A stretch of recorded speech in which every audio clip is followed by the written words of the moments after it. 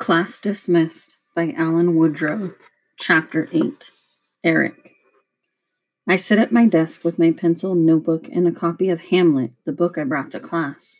A few other kids brought books, but no one reads one. I open my book. Hamlet isn't a book, really. It's a play by Shakespeare, who most people say was the greatest playwright ever. Shakespeare lived a long time ago, and it's hard to read his plays because he uses a whole bunch of words I've never heard of before. I can't read more than a few lines at a time without my mind swimming in confusion. Like this line, I am but mad north-northwest. When the wind is southerly, I know a hawk from a handsaw. Huh? But Shakespeare is supposed to be brilliant. And if I want to be a brilliant writer, I need to read brilliant things, even if they are impossible to understand. Meanwhile, around the room, everyone seems bored. A group of girls sit in a circle, and Madeline tells them a story about her cat. I think it's the fourth time she's told the same story.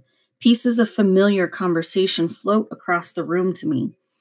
Eli made a giant paperclip chain, but has run out of paperclips, so he walks around trying to borrow some from everyone. I don't have any paperclips, I say. Are you sure? He asks. It's important. Yeah, sorry. Right in front of me, Adam and Lizzie sit on the floor, doodling on the backs of their chairs. Their desks are covered completely, doodled all over, so I suppose they ran out of room for them. Adam brushes his arm against Lizzie's and then pretends it's an accident, but I don't think it's an accident. You can get to know people pretty well if you just sit and watch them. Danny, who sits to my left, rests on his head on his desk, yawning wildly. Next to him, Jasmine rests her head too and snores lightly. Behind them, Kyle takes a break from throwing erasers to feed our room hamster, Soda. I'm glad someone remembered to feed it. He closes the container of hamster food and then hurls an eraser at Jasmine's head. She lurches up from her nap, annoyed. The eraser sticks in her thick dreadlocks. She doesn't even bother to remove it, and instead, she goes back to sleep. That's the thing about school. You may have hated Mrs. Bryce, but at least we had things to do. If you ever yawned or closed your eyes, she'd yell at you. But we're stuck here, and we can't leave, or someone might see us and wonder why we're not in class. Then our secret would be leaked for sure. A couple of kids brought phones, but since they aren't allowed in school, most kids didn't want to risk being caught by their parents sneaking them to class. I think Maggie is up to something, though. She sits in front at the teacher's desk, riffling through Miss Bryce's files and old homework papers. Every few seconds, she looks up, smiles, continues browsing. Yesterday, I thought Maggie was disappointed about us keeping our incredible secret. Apparently, she changed her mind. If Maggie is okay with our teacherless class, then I guess I am too. Maggie's the most serious girl in school.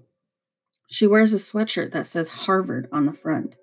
She always tells everyone where she is going to college someday. That's a long time from now, though. To keep busy, I write. I write a story about a man who has nothing to do, so he sits in a chair all day long, day after day. Cobwebs form between his fingers. His beard grows so long it hits the floor, but still he doesn't move. He has nothing better to do. Eventually, demolition crews come to tear down the building where the man lives. The crews don't know that the bearded man lurks inside because no one has seen him in years. As the man hears the wrecking ball smash against the concrete walls and debris crumble down around him, he stands. He wobbles since he hasn't stood in a long time, and his muscles have grown saggy. But he staggers across the room and opens the front door. The light of the day blinds him. He has forgotten how bright sunlight can be. The crowd surrounding the buildings gasps. The man is as pale as a ghost and bone thin. At first, everyone thinks he's a zombie, but then they realize he's alive and human. What have you been doing? A woman in the crowd asks him. Nothing much, says the man. But it's too late to stop the demolition.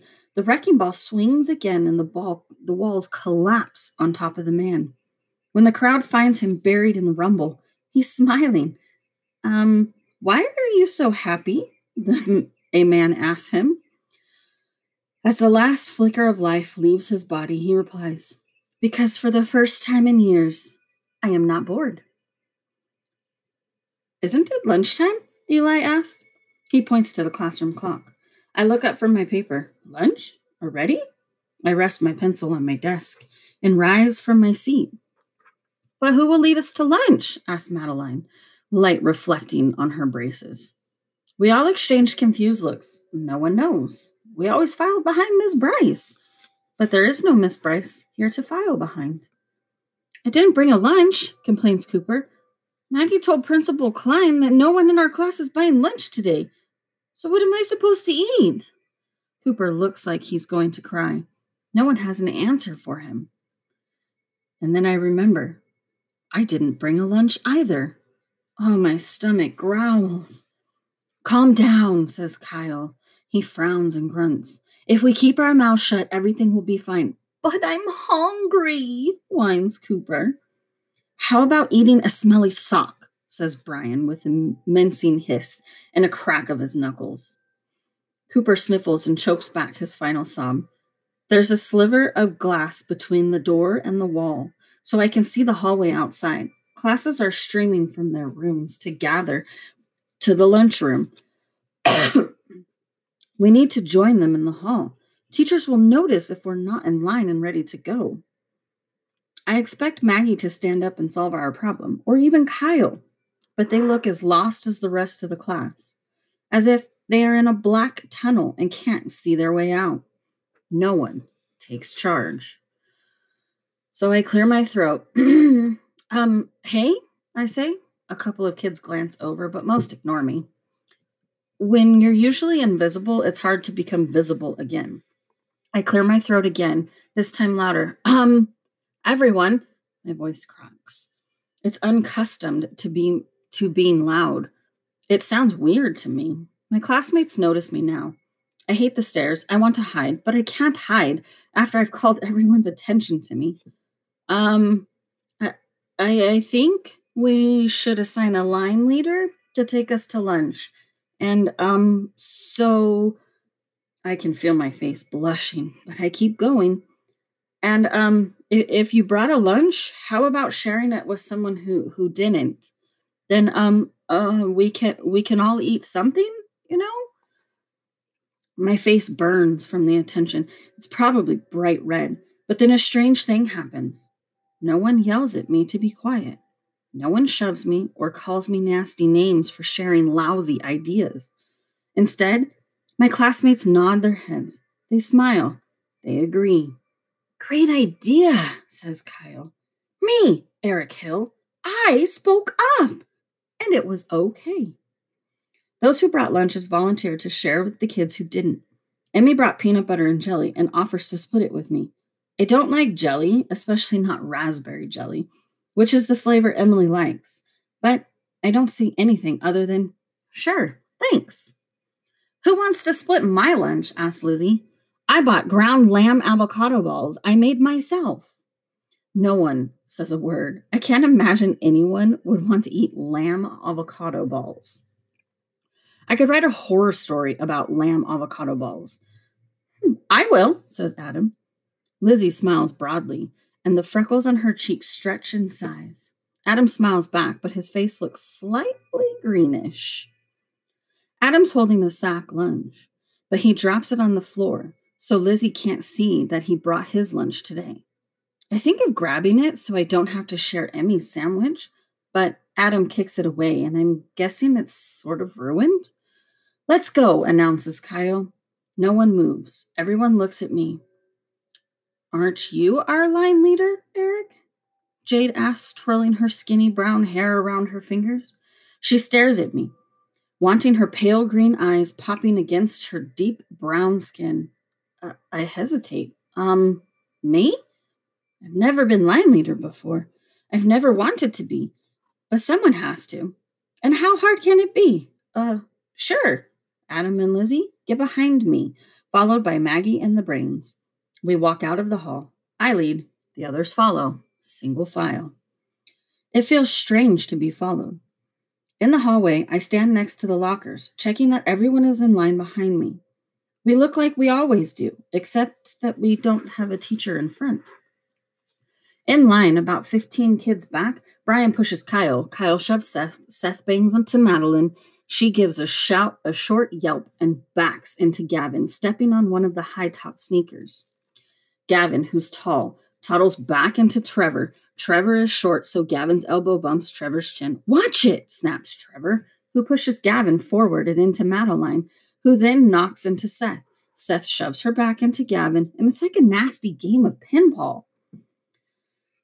Closer to me, Danny pushes Paige and giggles. Paige was holding a notebook, and it falls to the ground. She stumbles out of the line and into the hallway. Stop it, she hisses to Danny, who is now pushing Jasmine. Leave me alone, complains Jasmine. Danny snickers. What's going on here? The booming voice of Principal Klein immediately halts the pushing and talking and snickering. Pushing and talking and snickering are against 100 lunchtime line rules. When we had rules. Everyone stands straight at attention. We're suddenly a well-trained army without an arm and a leg out of line. We all stare ahead at Miss Bryce. Well, if she were standing there. Where's your teacher? Asked Principal Klein. It sounds like more like a demand than a question. Our principal is a large man and even though he wears orange cardigan sweaters, he's a little scary. Maybe it's the size of his hands. They are huge. When he talks, I always stare at his hands. I want to hide, but there's nowhere to run. In back of me, a few kids cough. None of us move a muscle or say a word. I asked, where's Miss Bryce? Our principal demands. His hands clench. Again, no one says anything. I answer softly. She's in the bathroom? I expect Miss Principal Klein to accuse me of lying, jabbing his giant fingers into my chest, twisting my ear, and marching me to the office. Everyone will laugh at me. Instead, Principal Klein says, all right, but stop goofing off in the halls. You know better. Instead, Principal Klein, I can't believe we were busted. My heart is pounding as Mr. Klein heads back toward the front office. Once he's around the corner, I stumble forward and we're on our way down the hall. Still, I'm so nervous I can't breathe. I exhale only when I am halfway down the hallway. When we get to the cafeteria, we all sit at our regular lunch table. Emmy gives me half of her peanut butter and raspberry jelly sandwich. I hope there would be just a small dab of jelly over a thick spread of peanut butter. Instead, the sandwich is caked with gobs of jelly and just a small bit of peanut butter layer. Emmy also brought 4 cookies and gives me 2 of them. I think they are chocolate chip cookies, but I am extremely disappointed to discover they're oatmeal raisin. I don't like raisins much, but I keep silent. Around me, the kids share their lunches without arguing. We can't misbehave or we'll be caught, so no one pushes anyone or starts a food fight, although there's some commotion at the other end, near the big goose. Still, we've lasted more than 20 minutes with the rest of the 5th grade, and no one has discovered our incredible secret. But I just know this can't last for long.